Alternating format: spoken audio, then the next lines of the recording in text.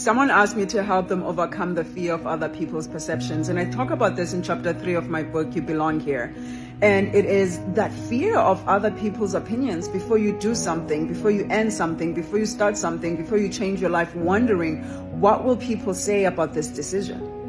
And that fear holds you back a lot of the times. And this is how I want you to approach it. A lot of the times you are projecting onto other people how you feel about you. Think about it. I am worried about what other people think about me. You don't even know what they think about you. Most of the time, I promise you, they're not even thinking about you. But you are allowing how you feel about yourself to stop you, and then you project it onto others. There are no people. It's just you, your fears, and what you need to do is figure out, what is it that I am afraid of? Shortcast Club.